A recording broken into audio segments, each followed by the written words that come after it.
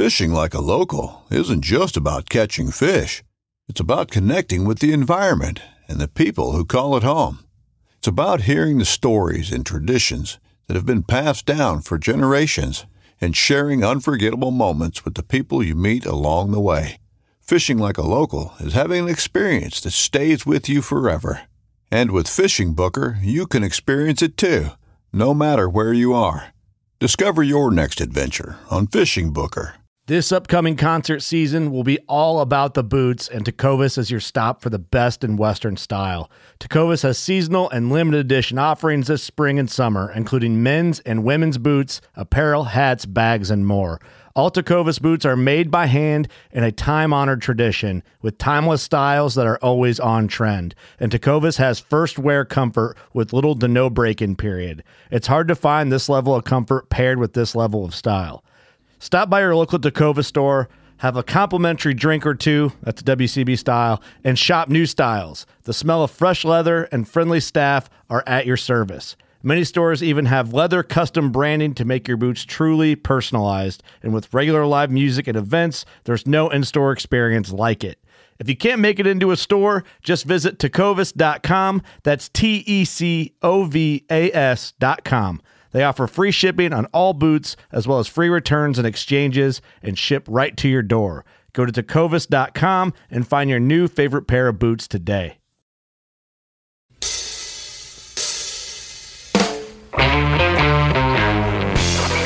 Hello and welcome to the Truth from the Stand Deer Hunting Podcast. I'm your host, Clint Campbell, and you are listening to episode number 15.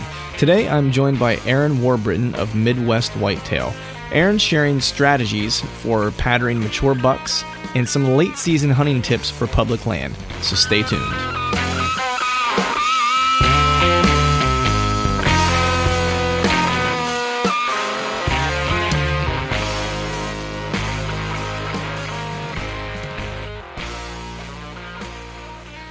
Hello and welcome to the Truth from the Stand Deer Hunting Podcast. I'm your host, Clint Campbell, and you are listening to episode number 15.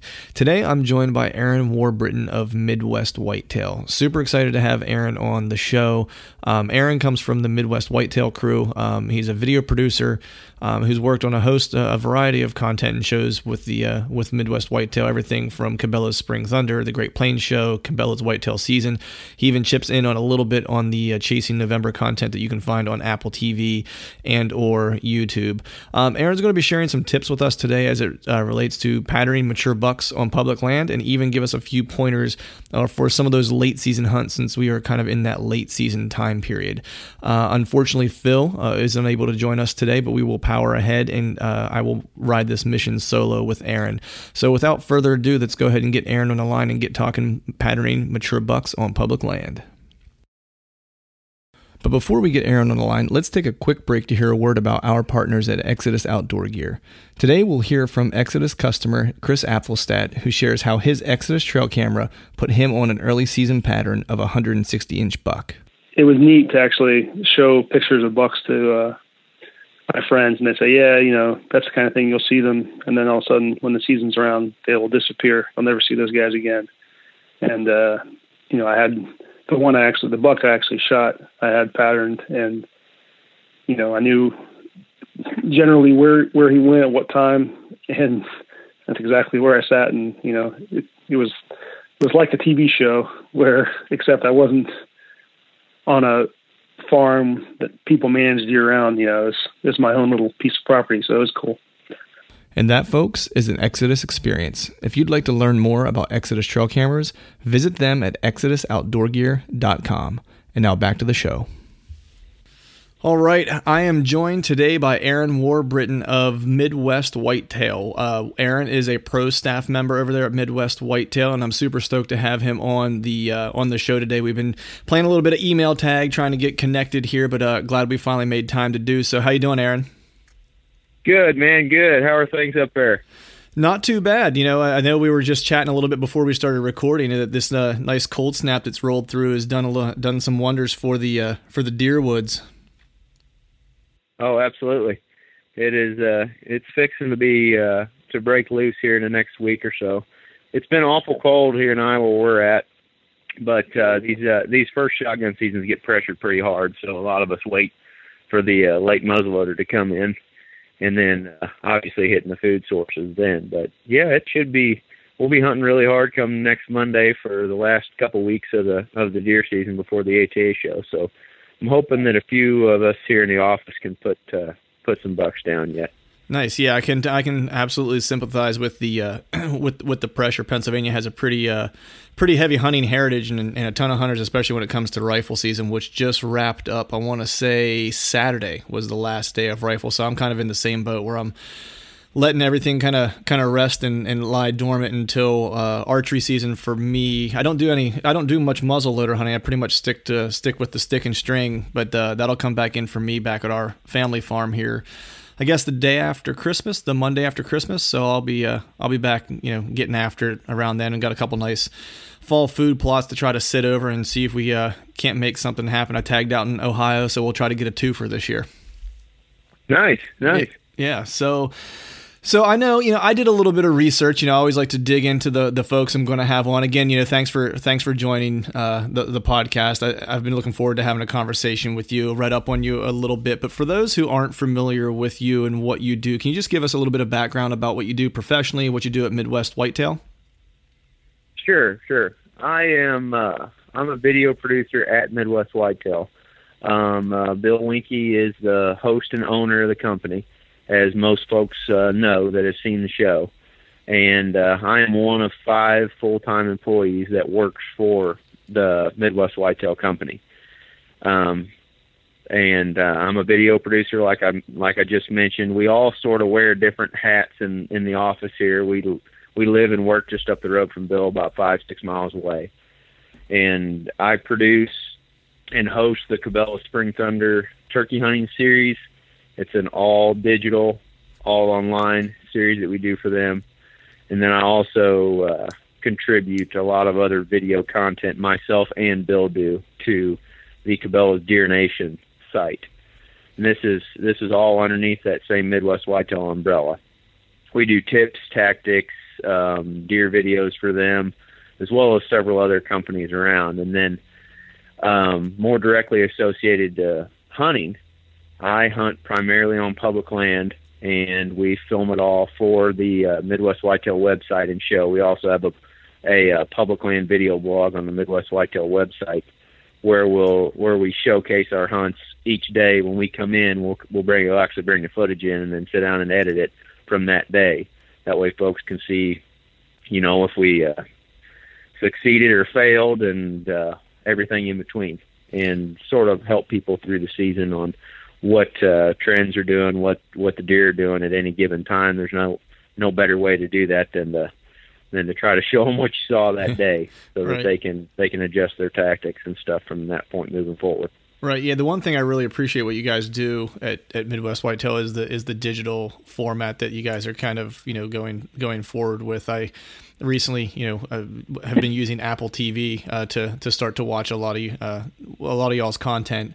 And the real time aspect of it, man, is unique, I think, in my opinion. I mean, I imagine there's a lot of work that goes into that and getting things edited down so quickly, because I know I do some self-filming and I've put some stuff together just for my own personal, purposes. And that's no easy task, pulling that footage together, and you guys do it pretty quickly.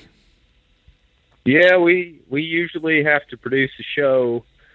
Each one of us has different shows that we produce each week. But every week we have a new one that comes out in the fall. Right. So that, on top of those video blogs that I was mentioning before, we come in every day and spend a couple hours editing the video blogs at night, and then we spend a couple hours on our shows, and then obviously spend all day hunting Right. or filming, and just do the editing primarily at night. And then during the off season, we spend our time editing our Chasing November series that you probably have seen on Apple TV. Yeah. And that's our more polished series. It actually took the place of our TV show. We did a TV show for several years for the Sportsman's Channel, and we tired of that and decided that we were going to go a different direction with the Chasing November show. And so far, it's been well received. I think we're learning as we go. So hopefully these next few years will be even better. Yeah, no, the absolutely the Chasing November shows is great, and I have been kind of partaking of that in the Apple TV land, which is really nice. It's nice to be able to kind of have that on demand, and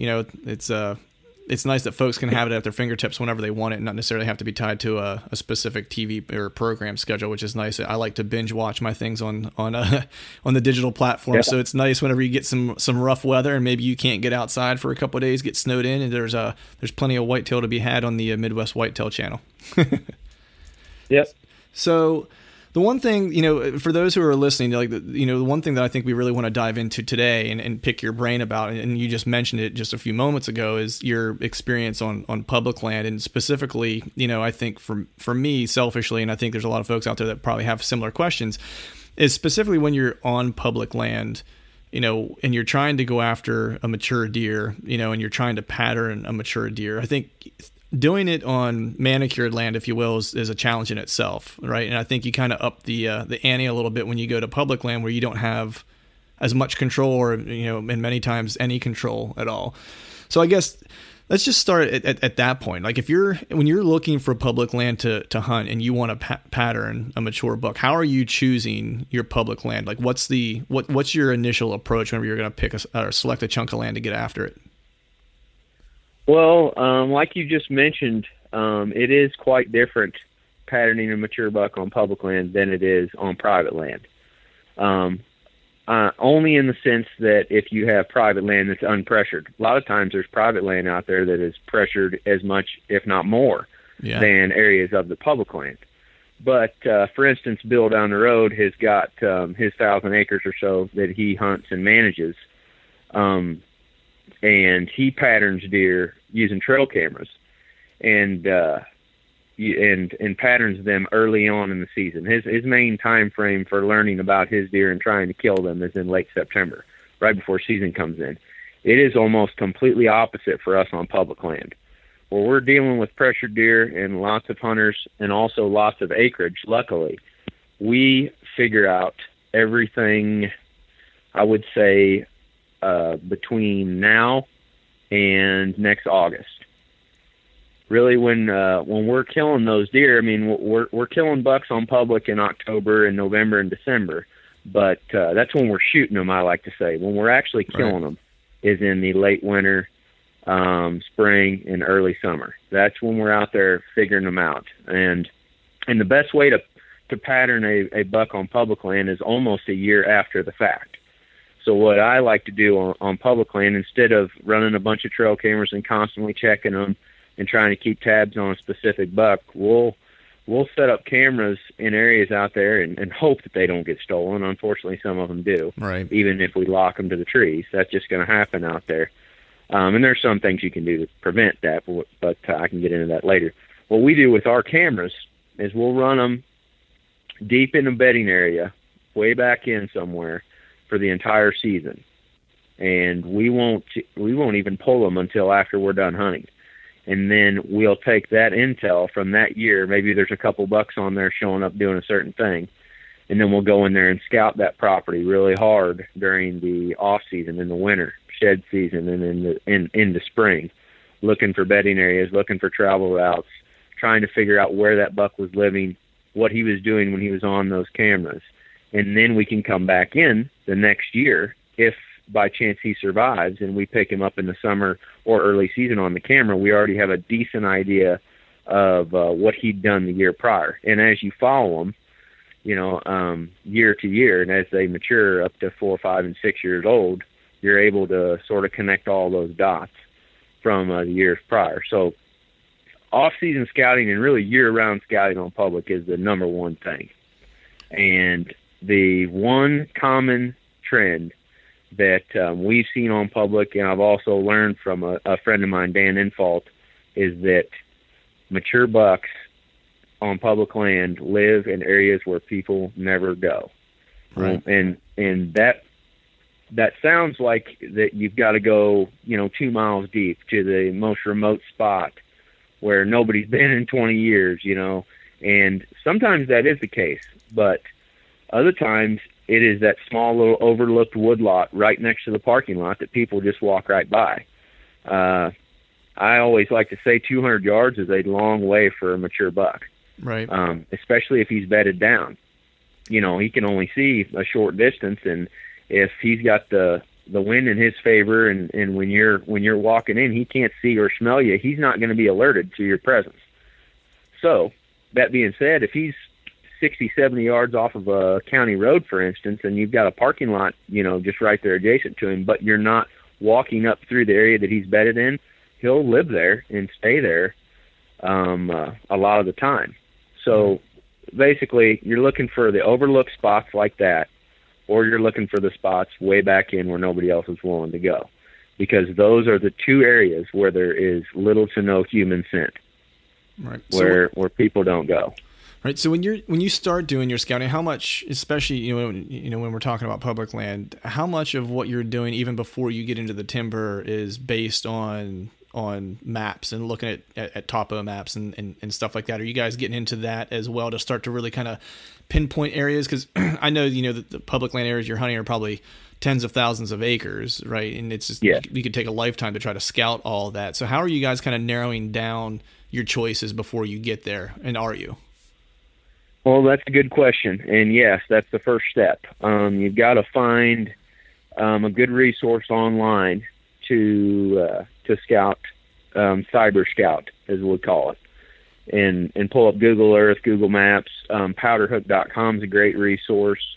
A lot of the state agencies, the DNRs and conservation agencies and so forth, have maps on their websites that actually show you property borders and boundaries and stuff. I think Onyx Maps also sells a chip system that you can put into your GPS and computer to where you can see all of the updated public land boundaries.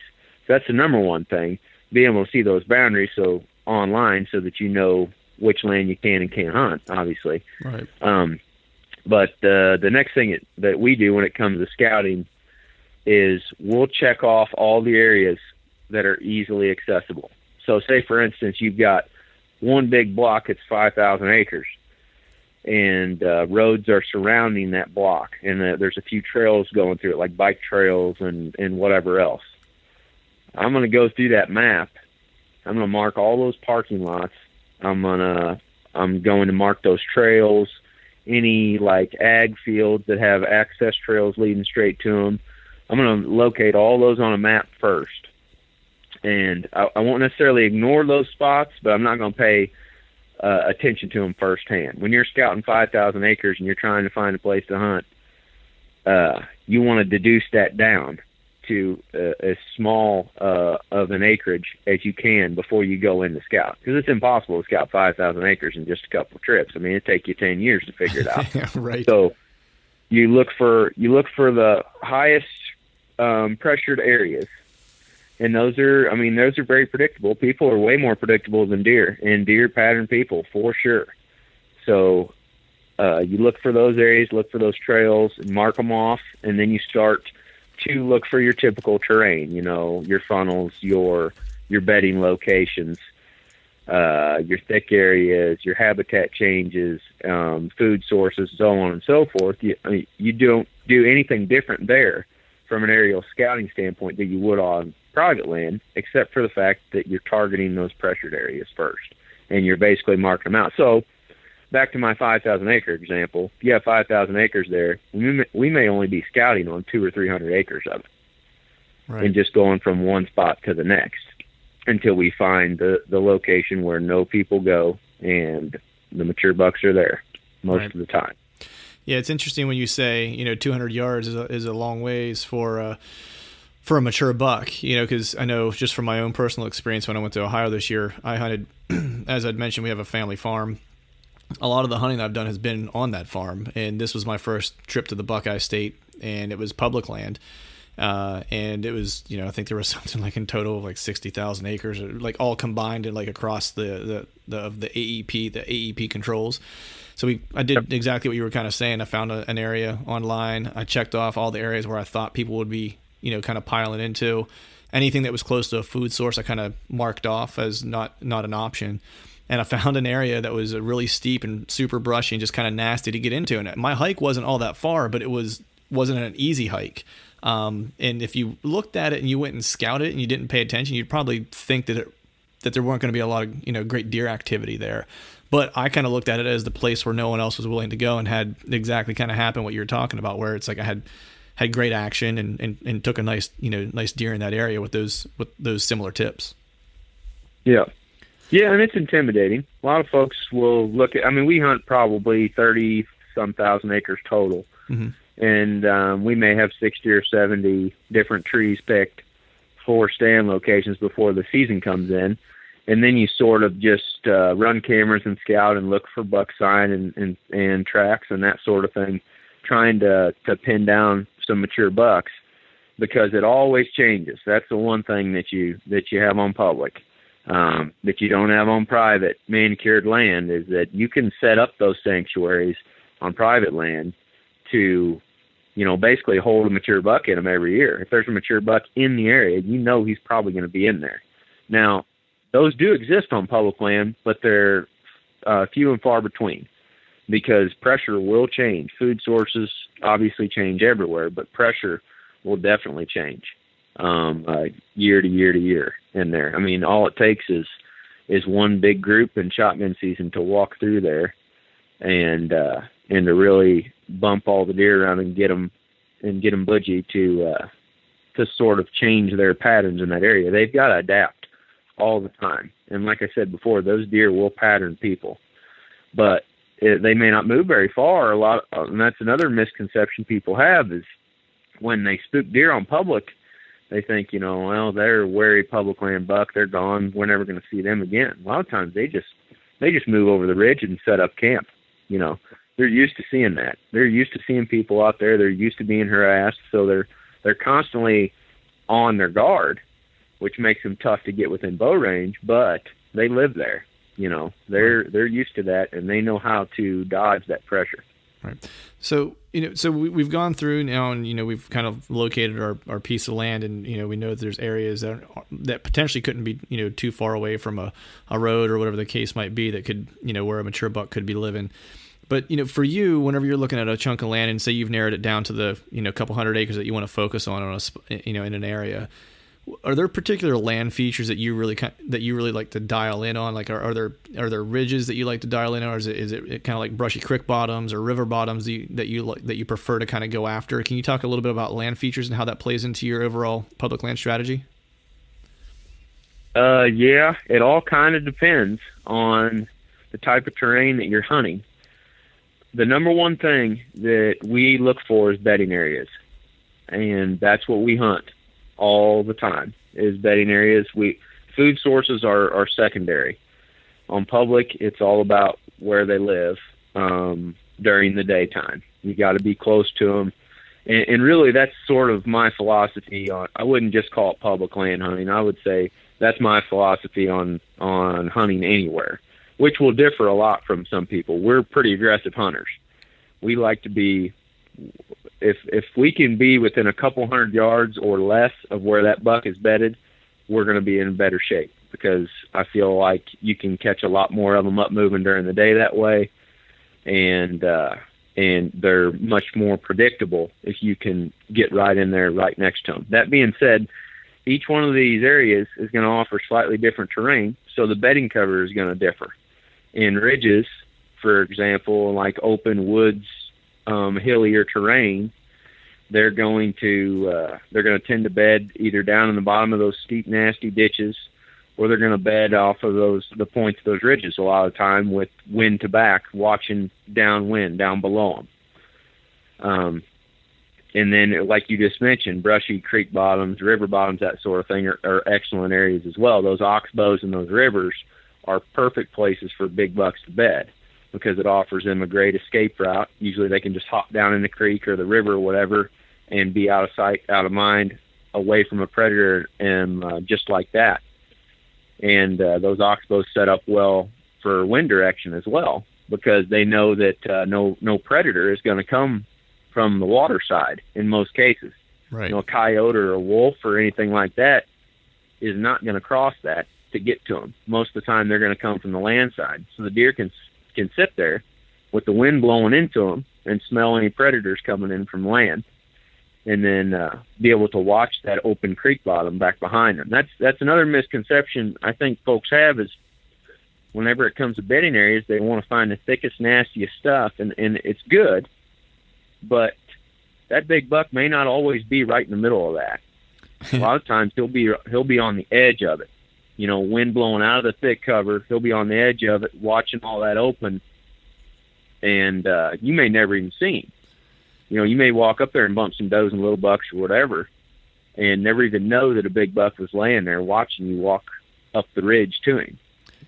Yeah. You know, so that's really what we're looking for constantly, is bedding areas. And I mean, we could spend an entire podcast talking just about bedding areas in different terrains and that sort of thing. But once you locate those bedding area terrain types within, or habitat types within your specific terrain, that's where you're gonna find the big boys at on public. That's where we like to target anyway. Right. Yeah. It's funny that you mentioned, you know, sometimes they might lay, you know, relatively out in the open. I took my daughter this year on a squirrel hunt, her first hunt, and it was during archery season. I hunted the morning and climbed out of my stand to take her on a squirrel hunt that I promised her. And we ended up seeing a nice, you know, for Pennsylvania, it was a nice 8-point. And unfortunately, I didn't have my bow with me, which would have been an awesome experience for her to kind of be there while I harvest a nice buck in PA. But anyway, long story short, we were kind of walking back through the woods, and we were walking down this ridgeside in wide open timber, and there, lo and behold, up against a down log was a buck bed. You know, and it just seemed like the oddest place to be, because, I mean, he was sticking out like a sore thumb, but to your point, he could see all the way down to that ridge bottom because it was wide open, and he could smell anything coming from behind him, so he was set up pretty bulletproof in that area. Yep. You know it when you find him. Yeah. When you find that buck's hole, his bedding area, you know it, because you can sit down in that bed and you can sort of try to get inside his head and think about what wind direction he's laying there on, what he can see, what he can smell, which areas it's connected to, you know, whether he's got acorns on one exit trail and corn on another, or a food plot on one, doe bedding area on another, so on and so forth. So everything's always related to bedding for us. Yeah, it's funny when you can get yourself in kind of that mindset, and you know, not to say that you ever really begin to think as they do, because I think they're a lot smarter than we are, but it's funny when, you know, just as you mentioned, if you get down in that bed and you kind of look and you can just kind of see what he sees, it kind of opens your eyes a little bit to the woods, you know, and what he's encountering and why he's set up in places that he's setting up. You know, I think that's a good point. So after you guys, you know, after you've been scouting, you've found like your bedding areas and so on and so forth, you know, during the, I know you were mentioning that you like to get in the winter and early spring. Are you paying attention when you get back in there in the fall? How much, I guess, let me ask it this way. How much does hot sign play into where you're going to ultimately set up a stand location versus inventory or prior year knowledge that you have? How much does hot sign play into that? Well, in most situations, we're going in areas that we have previously scouted.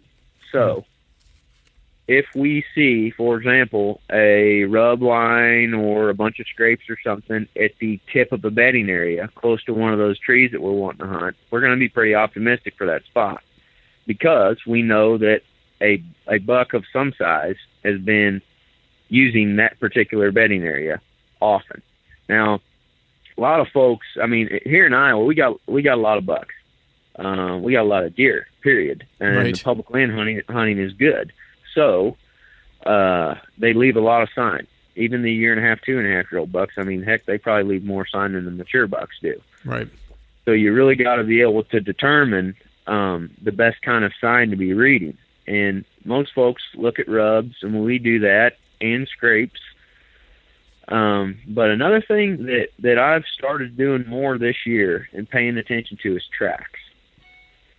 And that is probably the most important sign that a big buck leaves for you to look at. A huge track can only mean one thing. And obviously you need to be able to check out that track and be able to tell if it's sliding in the mud, or if it's, you know, good hard ground, flat surface, if the deer's running, if it's walking. But if you find a good flat spot, for example, that's got fairly good consistent soil, and you can tell that deer is walking by looking at the track. And you can, if you look at enough of them, you'll be able to start measuring those tracks, and I promise you can tell a big difference between, a 4 or 5 year old buck's track in most situations than you can with a young buck or a doe, just by the way those tracks set up. And they're all different. I mean, they're, as you know, I'm sure, you can look at one mature buck that's 5 years old that's huge bodied with tiny antlers, and the next one has a small body with huge antlers. Same goes for tracks. So they're not all created equal, but for the most part, mature bucks leave big tracks. So that's the best sign that we can look for. Nice. Yeah, it's funny because you're this is probably the third conversation just in the past month that I've had with folks, just in different forums, whether it was, hanging around deer camp or whatever, talking about using tracks. It was one of those things where I think, oftentimes with as much technology as we get accustomed to using in the deer woods these days, I think sometimes we forget some of the original woodsmanship, that we were kind of brought up on. And it's funny how those things still kind of ring true. But when you're talking about cutting a track, is there, just from your own personal experience, is there a size like in inches that you're kind of looking for that's going to trip your trigger? Is it so many inches and you're like, okay, this is something I want to pay attention to versus not? Yeah. My buddy Joe Elzinger, who's a really good public land hunter from up in Northeast Iowa, he'll kick me for this one, but I because he's got huge hands anyway. Right. We always talk about the 3-finger track rule, and if you can lay your 3 fingers inside of a buck track or inside of a deer track, pretty good chance it's a fairly sizable buck. Joe, and the reason why Joe always, why he wouldn't agree with me there is because he's got big hands. Right. If it's a 3-finger track for him, it's probably an elk. Right. But yeah, that's a good rule. Is 3-finger track, and another thing that we pay more attention to, I'd say, than just that rule is find that track in an area where there's other tracks and compare them. Well, that's a good point. And even take a picture of them. We've always got a video camera with us, so we're filming them all the time.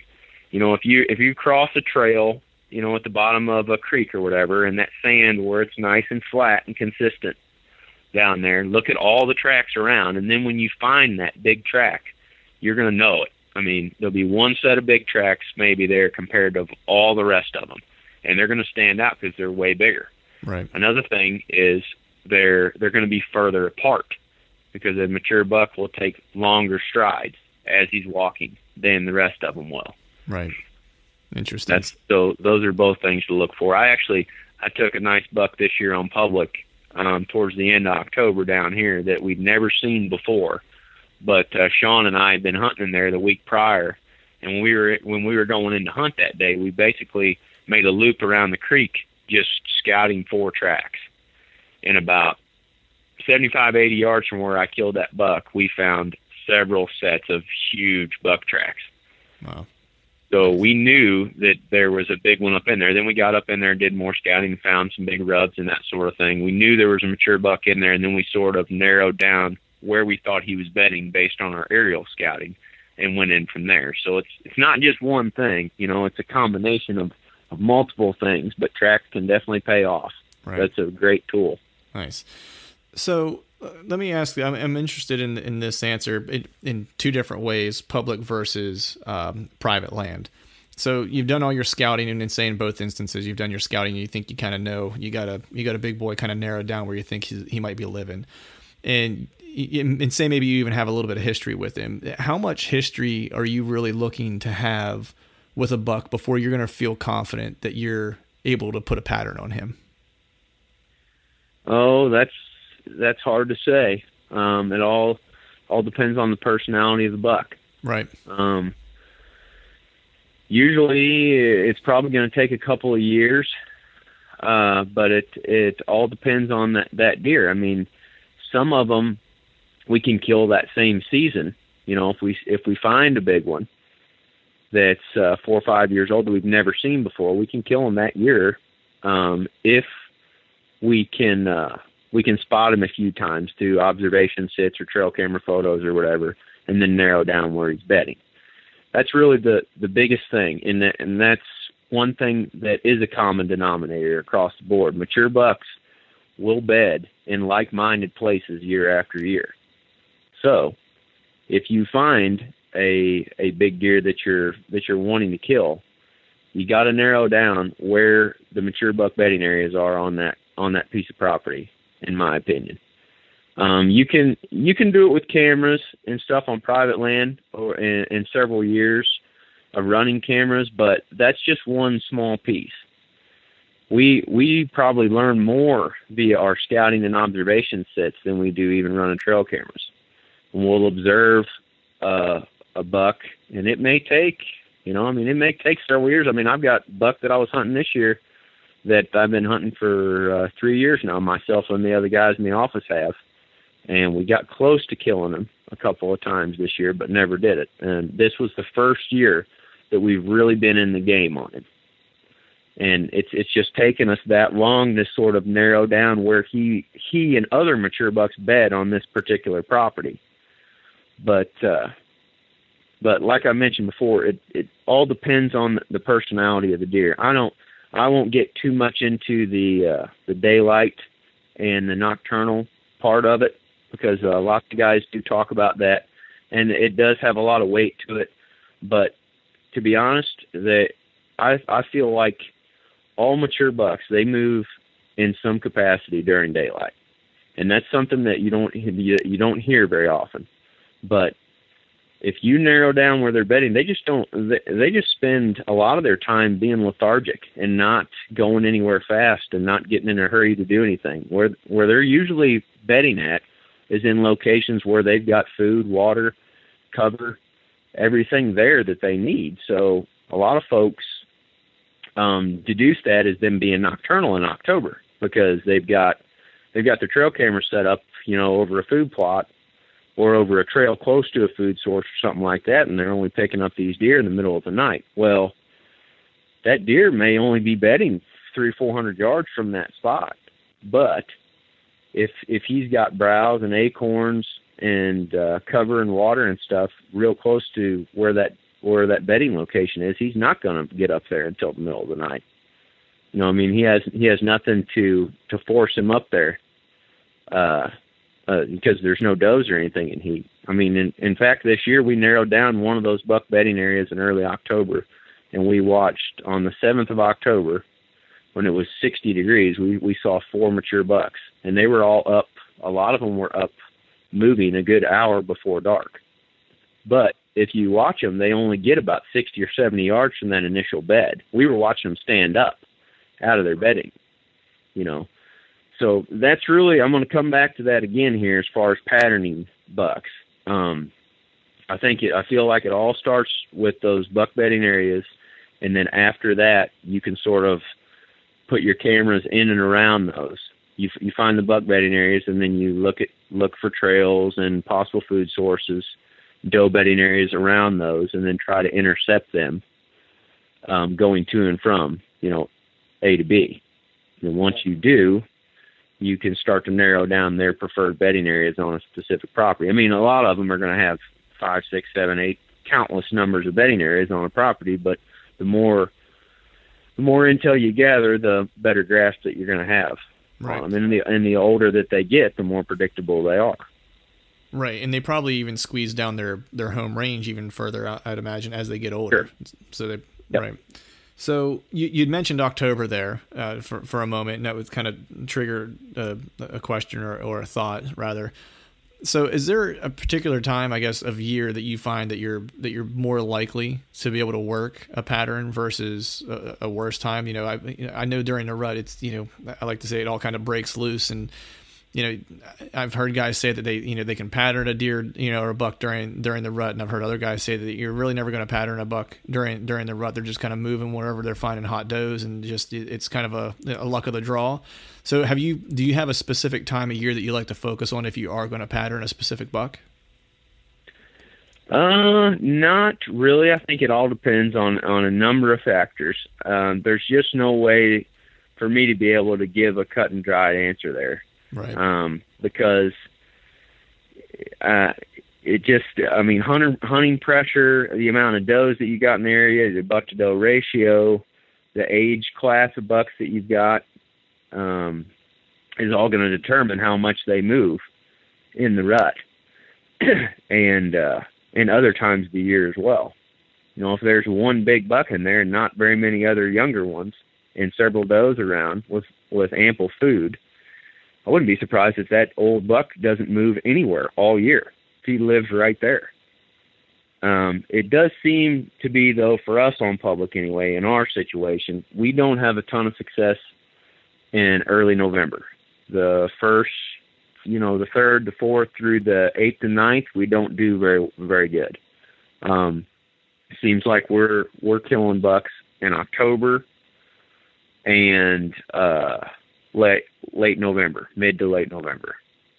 And as far as patterning them goes,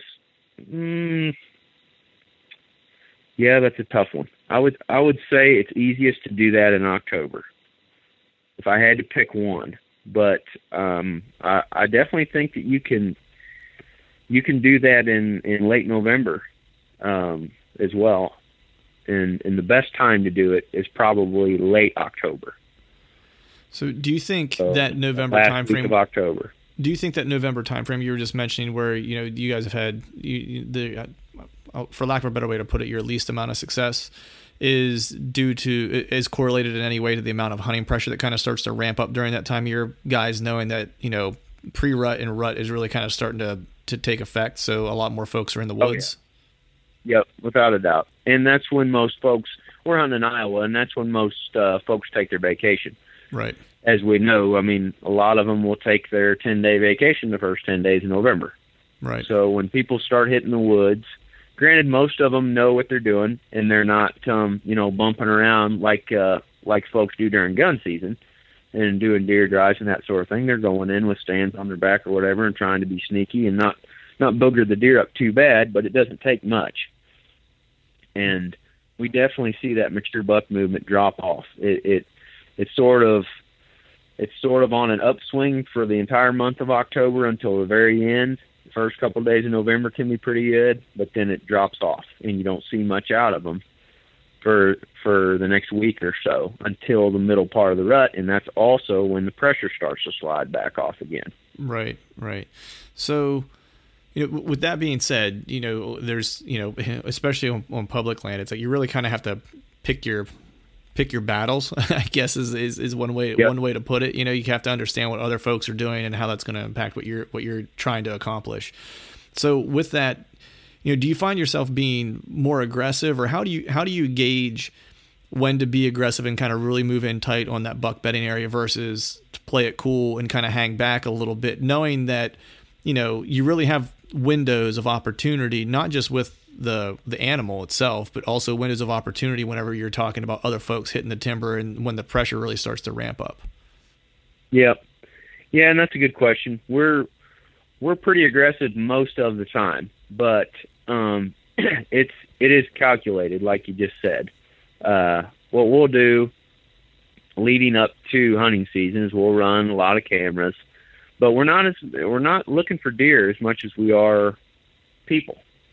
Right. And I'll even check some cameras throughout the season, but those cameras are usually located very close to parking lots. They're on major trails that are leading into food sources that everybody can see that we'll be hunting over them. But then you'll get the occasional nighttime picture of a big buck in those spots. But what we're looking for more than anything is hunting pressure.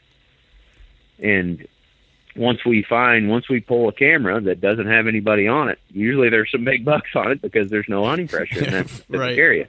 And that, like I said before, that will change year to year. So that's something to keep an eye on. But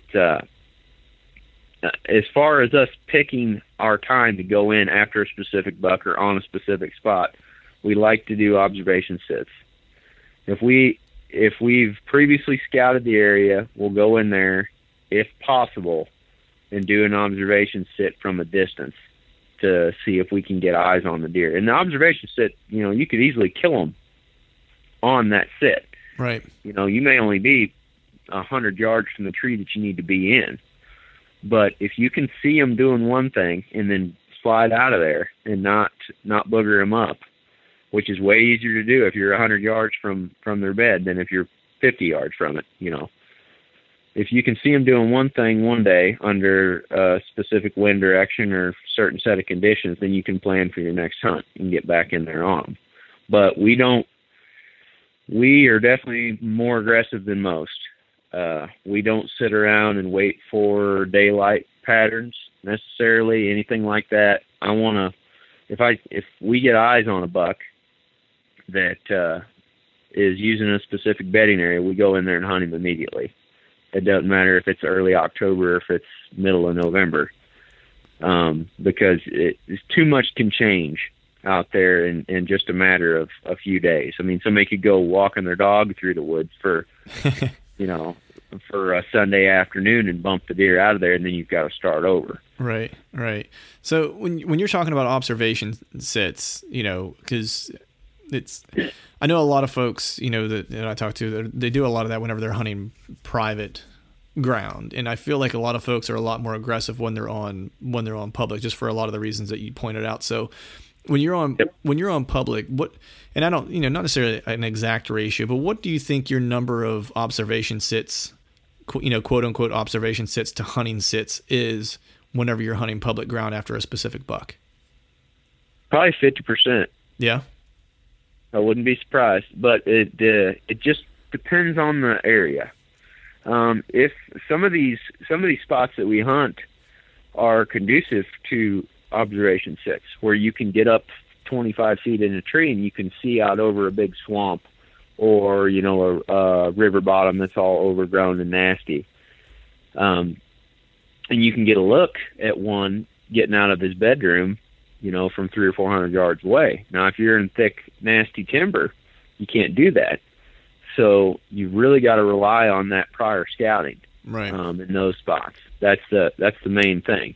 And then what we do is we go in, like I'd mentioned before, and we'll look for staging area signs, sort of just outside of that bedding area. We'll look for big rubs, big tracks, scrapes, that sort of thing. And if all that sign is there and there's no human sign in there, then we know that that's going to be a spot we need to try. And then, you know, on the next best win, we're going to try it immediately. But we're very cautious when it comes to doing our in-season scouting like that. Most of the time, we will plan to hunt that spot that day that we're going in to scout. Say, for instance, we have one of those thick areas where you can't observe. We may pick that spot on the map for that day and say, well, we're going to go here as plan A. If the sign is there, if the scrapes are opened up, if we find some big tracks and we know there's a big one using that area, we're going to hunt it today. Right. Because you don't want to scout it, leave scent, and then plan to come back a week later. That's not going to work. He's going to smell you've been there, and he's going to alter his patterns. So you've got to get on it immediately. But many times you get there and the human sign's there and the big bucks aren't, or the big bucks just aren't. So you got to have a plan B, C, D on down the road. And that's another good tip on public is I want to hunt one specific deer a lot of the time, but it's very difficult to do that. I'm not saying it can't be done, because we do it, but I just find more enjoyment in being able to bounce around and sort of adventure onto lots of different areas and lots of different situations, hunting lots of different bucks. More bucks we can hunt, the better, in my opinion. Yeah, I 100% agree with you on that. The more action, the more fun, and it's kind of the buck drug that kind of keeps us coming back year after year and spending all that time in the timber. So the one you mentioned observation sits, right? And I think for me, and I don't know if other folks out there listening feel similarly, but I want to ask you, I guess, this way: whenever you're preparing for these type of public land hunts, and you're going in and you have some knowns, right? Because you're doing your scouting and stuff like that. But to your point, it's not manicured and taken care of land necessarily and set up, to where you can kind of, predict things because you've set a bedding area here with a food, source here, and they should travel from A to B and within this time frame. And especially doing observation sits, knowing that 50% of your hunts likely have a high likelihood of not having a shot opportunity. And you're going into it knowing that, because that's what the purpose of the sit was for. So, over the course of a season, that can really be kind of a mental grind of going in knowing that, I'm going to go and just kind of put in my time and watch. How do you guys prepare, and you specifically prepare for that mental grind of the entire season, especially if you don't get it done early and you're getting into the late season? How do you kind of prepare yourself for that mental grind of several months of getting after it, knowing that you're going to have some days where you're going to purposefully kind of set yourself up to not have a shot opportunity to gain some intel? Well,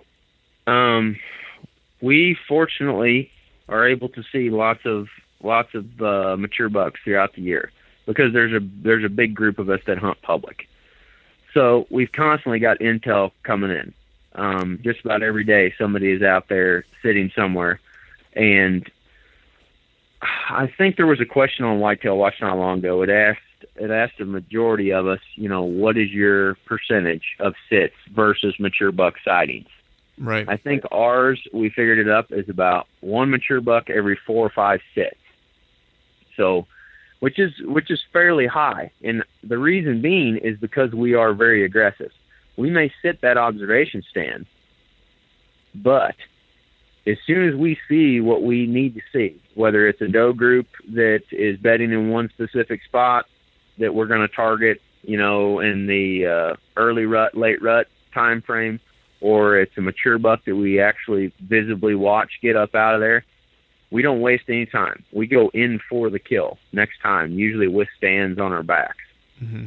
So, that being said, it's a high risk, high reward type style of hunting. You're very low risk when you're sitting on observation stand. I mean, you got your bow up there, but as soon as you see that buck get up out of there and come out of that area where you're looking at, you're going in after him the next time. And it's actually probably not as big of a grind for us as it would be for somebody like my boss, Bill, who hunts a couple of specific deer every year. But the way Bill will do it is he'll find a specific buck, and then he'll hunt stands around the edges of his range until he eventually kills him. Right. He may hunt the same stand 10, 15 times. We hardly ever hunt the same tree more than once. Wow. And we're always packing in. So when we're going in for the kill, we're super pumped. We're optimistic. Right. Because if we don't bump that thing, there's a pretty good chance we're going to see him that night. Right. We're giving ourselves a 1 in 3, 1 in 4 chance of getting a shot at that deer. Now, it's like I've mentioned before, it's riskier, because if you bump him out of the country, then you're done. You've got to start over. But that also is why we hunt so much public land. And we've got all these different areas with lots of different mature bucks. So if we burn one up, he's no worse for the wear. You come in there and you can hunt him again in a couple weeks. But for the time being, you struck out there, it's time to move on to the next spot. Right. Nice. So how much, I always like to ask this question with hunters, because I think it's, I've seen it, it's kind of 50-50 on how folks answer this. But how much do you use the moon whenever you're planning your hunts, and how much do you kind of buy into the theory of the moon and deer movement? I don't know. I'm not educated enough on the subject to be able to make any real claims or anything. I think it does bear some weight to, like, feeding times and that sort of thing. Right. But let's just put it this way: we got enough stuff to worry about than worrying about the moon in most situations. Right. When we're going out hunting. Yeah. I do think that there's definitely something to be learned from it, and there's guys that have lots of success doing it. I'm not going to knock it. It's just not in our repertoire yet, because we just don't know enough about it. I mean, we look at it on occasion, but for the most part, we're worried about our scouting and the weather more than we are the moon. Right. That's interesting. You mentioned weather. So, what type of things are you looking for specifically in the weather that's going to tell you to be in a tree? Are there specific types of weather patterns you're specifically looking for with public land versus private land? Probably nothing different than what you would have on private land. I mean, when you have a cold snap come through, especially if you've got a bunch of stagnant weather that's stacked up several days in a row.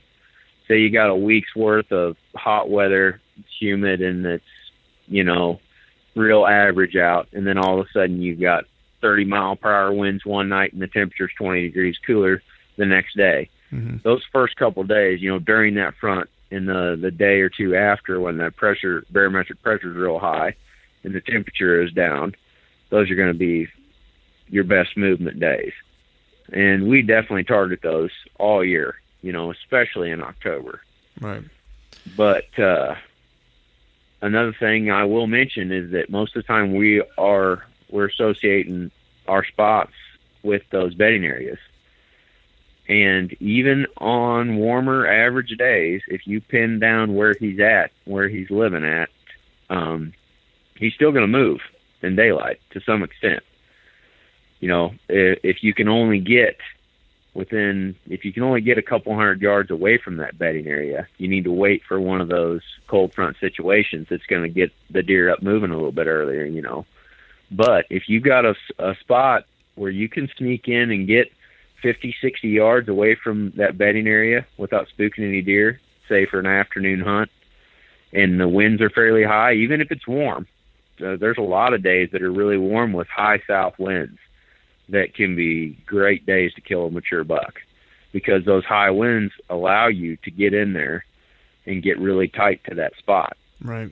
If you're able to do that, even if it's warm, they'll still move a certain amount in daylight, I feel, on the warm days versus the cold days. You just want to hunt those spots that maybe your better spots or your spots where you can't quite get as close as you would prefer to the bedding.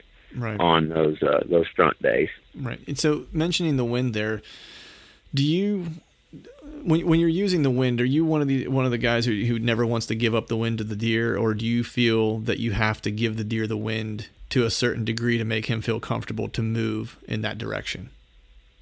Kind of depends. Depends on the situation and how the bedding is set up. Right. A lot of people will hunt a wind, in between bedding and food, with the wind coming straight out of the bedding area, and not really understand how those bucks are using the wind to their advantage in the bedding area. And they may be hunting it there on the perfect wind for them, but that mature buck may not be bedding there that day because the wind is not in his favor to bed there. I don't know enough about how mature bucks move in relation to the wind. Mm-hmm. I haven't really been able to make any conclusions on that just yet. Yeah, because I've seen them move wind to back, crosswind, wind in their face, every which way. But the only thing that I will say is that they definitely bed with the wind to their advantage a lot of the time. And sometimes, if they're bedding in a specific spot with the wind to their advantage, they're going to use a certain food source out of that bedding location. So you can sort of narrow that down. It just depends. You never want to have your wind obviously blowing into the deer's bed, but if you're set up just off wind, for example, and it's blowing 40 yards from him, you're still all right as long as he's not going to get downwind of you. And sometimes you have to take that risk to hunt a buck in his bedding area like that. Right. That's a good point. I guess it depends, to your point, whether you're, maybe if you're hunting his bedding area, or if you're hunting a travel corridor coming from his bedding area, he's probably going to use the wind differently for travel versus bedding. So I think it's a good point, because I know this year I saw for the first time actually, some tailwinding, which I had never seen that before. And I've talked to a few folks, one guy that I had on as a guest, and he hunts predominantly mountain areas. And, his philosophy on the wind is he doesn't care what the wind direction is. He's like, on a mountain, it's going to hit you in the face and in the back of the head at the same time. So trying to predict it is pointless. So he's just like, I try to get tight on my scent control and just hope that I'm good enough on my scent control that whenever he's 20 yards away, he thinks I'm 150 yards away. That's kind of his approach. And I think that I probably prescribed more to that approach than than anything else. But it brings me to another point that I wanted to ask you is scent control. I'm always interested to see what guys do to kind of, to combat their scent when they're in the timber. So if you wouldn't mind, just give us a rundown of what you do from a scent control perspective before a hunt. Well, this is going to be what most people do not want to hear, I would say. Okay.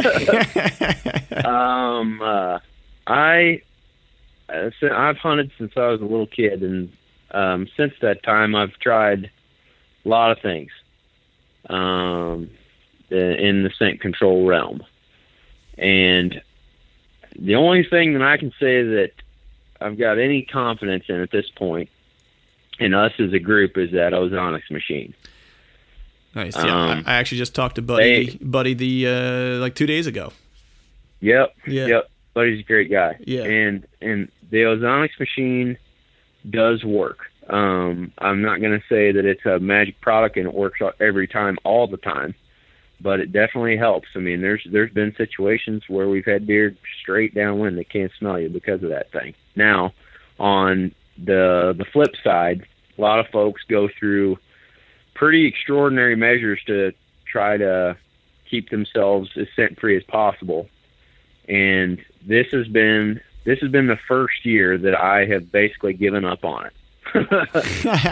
I've done it all. I've done it every year prior to this to some extent, keeping your clothes clean and transporting them to the field, putting them on in the field, boots, the whole 9 yards. And this year I just finally said, nope, I'm not messing with it anymore, just because I'm more worried about what that wind is doing than I am about my scent control. I am worried about ground scent to a certain degree. Right. But I'm more so trying to take a path into a stand where I'm not going to be crossing trails and that sort of thing to be leaving ground scent. And sometimes in some situations, deer aren't affected by it. Sometimes they are. Right. I've seen them. I mean, I've done everything that you could think of, imagine of, to eliminate ground scent and have a buck smell where I walked. And then I've walked in there with a pair of tennis shoes on that I was wearing to basketball last week, and they walk right over your tracks. So I don't know how to answer that one, well. Let's just say that. Right. But the Ozonics does work, and it definitely can help keep you from getting winded. But the one thing that people need to pay more attention to, I believe, is the wind. Right. And they need to learn more about how to read wind and thermals and different types of terrain. Dan Infalt got me turned on to using milkweed in the tree stand not long ago. And that tool is bar none the best thing that you can use for judging wind. There were some mornings, a lot of folks talk about how they don't like hunting light and variable wind mornings because they don't get a consistent wind flow. But if it's cold out and you're in the right situation on a light and variable wind type of a morning, the first 2 hours of the morning, those deer around your stand, if you get in the right spot, may not even be able to smell you because your wind is going up. Those thermals are pushing it, And I learned that this year hunting one of a stand that I've put it in 5 different trees on this ridge. And finally this year I put it in a tree on the side of this hill, and I got about 25 feet up in it. And that was the main thing I wanted to do that morning was drop milkweed and check wind. It was light and variable, 1-2 miles an hour. And we had deer 360 degrees around us for the first 2 hours of the morning, and nothing ever smelled us once. And we were wearing, I put my clothes on at my house that morning, warming the truck out there, and same with the boots, whole 9 yards, so did the cameraman. And that just goes to show you, if you're cognizant of what that wind is doing all the time and how it can affect your scent, it's going to help you pick the better tree and pick the better spot to not get winded. Right. It's funny that you mentioned Dan's name, just because I actually read an article right before I was going to Ohio, and it was something similar to what you had just said. And it was really the reason why I picked the tree that I picked, or one of the reasons why I picked the tree I picked. And I had the exact same experience that you were just talking about, where I had deer all around my tree stand, especially in the morning. And I was set up on this leeward side of this ridge, and and I was bulletproof in that place. I had deer underneath my tree stand. I could listen to them crunching on green briar. It was just, I never had seen that before. Never had experienced something, that close necessarily, where I was like, man, I should totally be getting busted right now. And there's just no way they have no clue that I'm here. It was like I was in a sniper's perch. Yeah. Yeah. And if there's a spot where we've got like that, where we got to hunt that just off wind, or we're worried about swirling or something like that, I mean, that's great applications for that ozonics. Right. And that's one thing when we're going, people need to make sure they're using them correctly. Because if you've got two people in the tree, for instance, you need to probably have two ozonics machines up there to combat the amount of human odor that you're sending downwind. Right. And using them correctly. But those things, as far as scent control goes, I'd say that's the only thing right now going out there that I would lend much weight into. But I mean, everybody has opinions and does things their own way. So right. So I know I've kept you for about an hour now, and I want to be sensitive to your time. So I really just have two last kind of questions that I want to ask you, and one is more time specific now that we're kind of headed into late season. So if you were to give someone, 3 tips to take into consideration as they're preparing for a late season hunt on public land for a specific mature deer, or they were planning maybe next year, and they go through their year next year and they don't get it done till late season, what are those 3 tips to kind of get them started that you would say that they should follow? I would say look for overlooked food sources in an area. Maybe that's like honey locust pods. Maybe it's, browse in a swamp. Anything that is back closer towards those core bedding areas where those bucks will be moving during daylight. Because that's the one thing that just doesn't seem to change. Especially after gun season rolls through here. Every accessible point on public land has been walked through up to now. So those bucks are really confident in those super thick bedding areas. Another thing, the second thing I would say would be, don't necessarily just target food on public.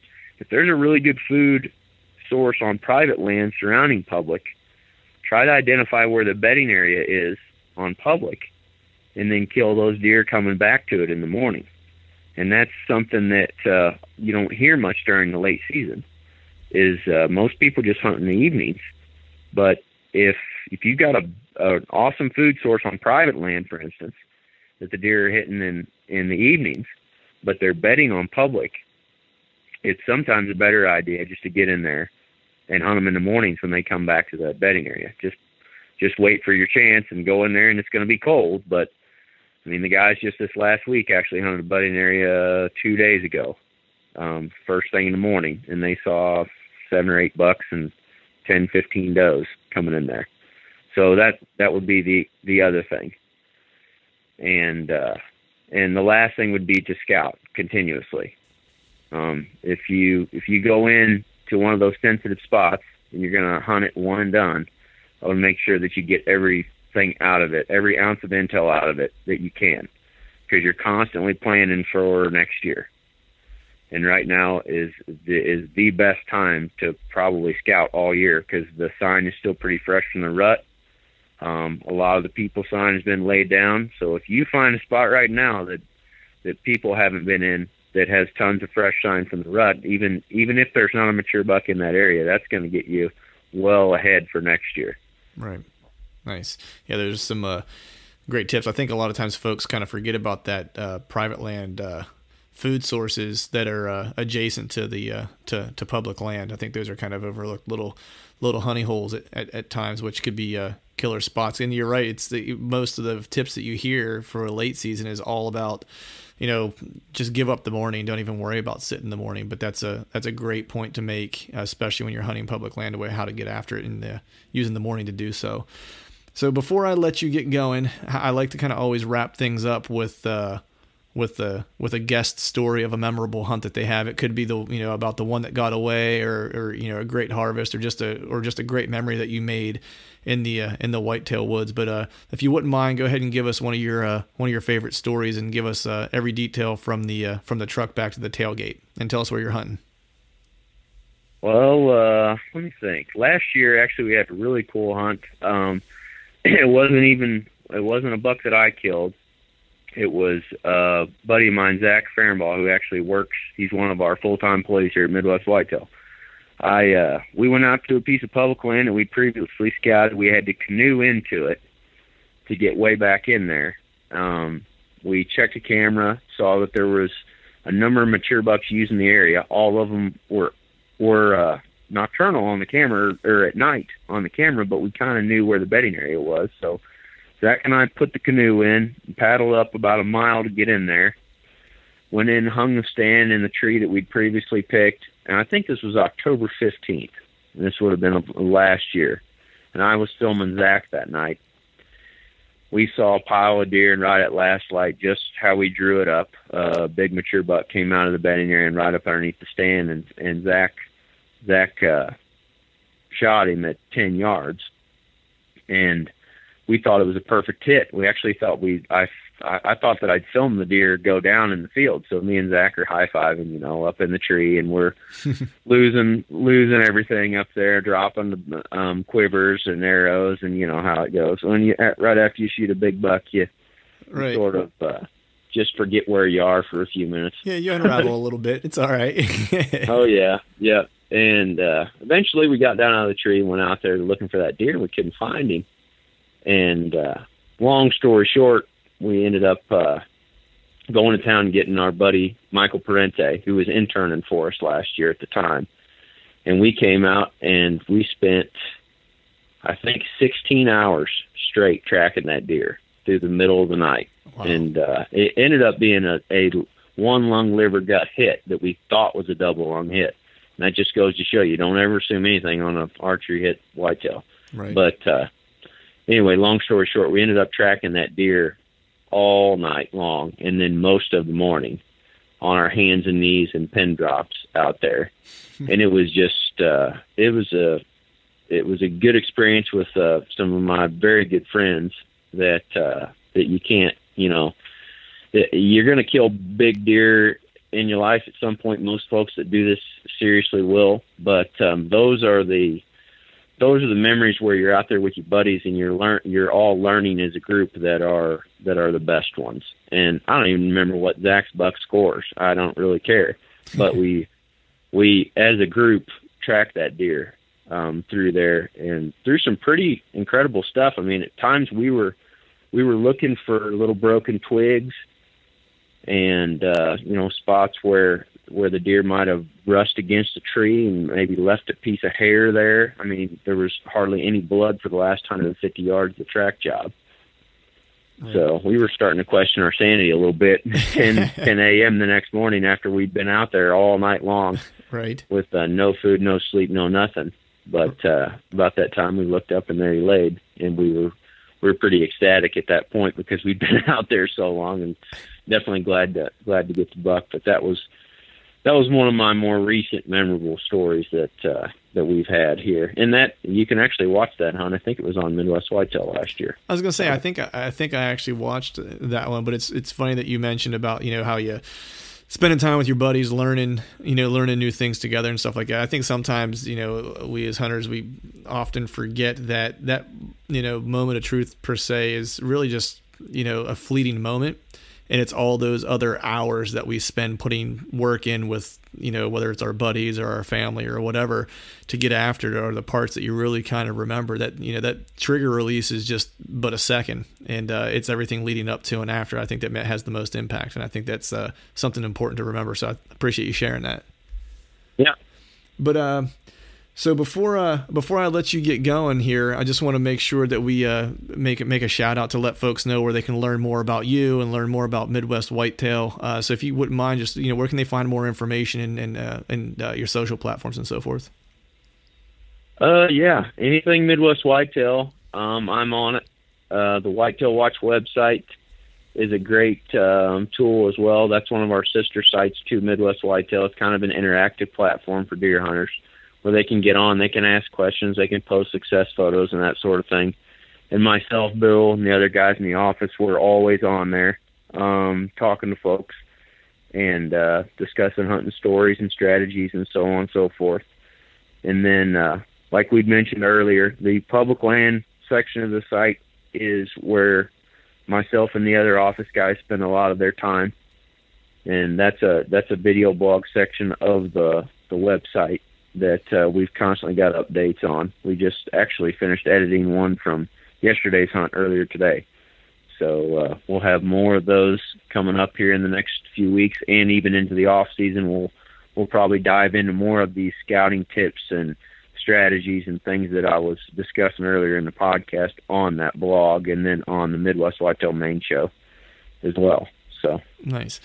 Well, yeah, absolutely. Anyone out there who hasn't been to the Midwest Whitetail, the plethora of sites and so forth, do yourself a favor and check it out if you have not yet. There's all kinds of information there. It's literally an education online of mature whitetail hunting, and I find myself gravitating there just about daily. So you get plenty of traffic from the Philadelphia, Pennsylvania area if you check your Google Analytics. But Aaron, I want to thank you for coming on, man. I appreciate you spending some time with me. I want to let you get going so you can get back. I know you probably have some editing to do or something this evening related to Midwest Whitetail, so I'll let you get going. But I do want to say thank you for hopping on and talking deer with me. No problem at all. I enjoyed it. I love talking about this stuff. All right, man. We'll talk again soon. I appreciate your time. Yep, sounds good. We'll see you. All right, that is a wrap for today's show, folks. We'd just like to thank Aaron for joining us. Be sure to head to MidwestWhitetail.com and check out all of their content, and be sure to also give them a follow on all their social media platforms, particularly YouTube. All their video content that they put out, for the most part, you can find there, and it's a great place to go find some quick tips, no matter what type of hunting you're getting into. You can, of course, find all the requisite links to any of their social pages in their website in the blog post show notes. Also want to make sure we thank our partners at Exodus Outdoor Gear, and of course want to thank all of you for tuning in. If you are liking what you're hearing, please feel free to subscribe to the podcast via iTunes, Stitcher, and you can also listen to us on Google Play. And until next time, we'll see y'all.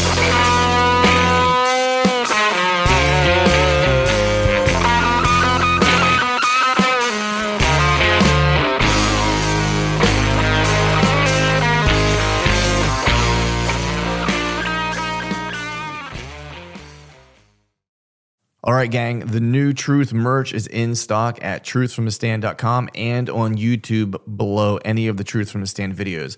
I've got some new hats, beanies, t-shirts, long sleeve t-shirts, and sweatshirts. There's even a new Do Hard Shit hat for those of us who like to embrace micro-dosing adversity. So head to truthfromthestand.com and check out the new gear and use the code TRUTH, T-R-U-T-H, and save yourself some cash on the new gear.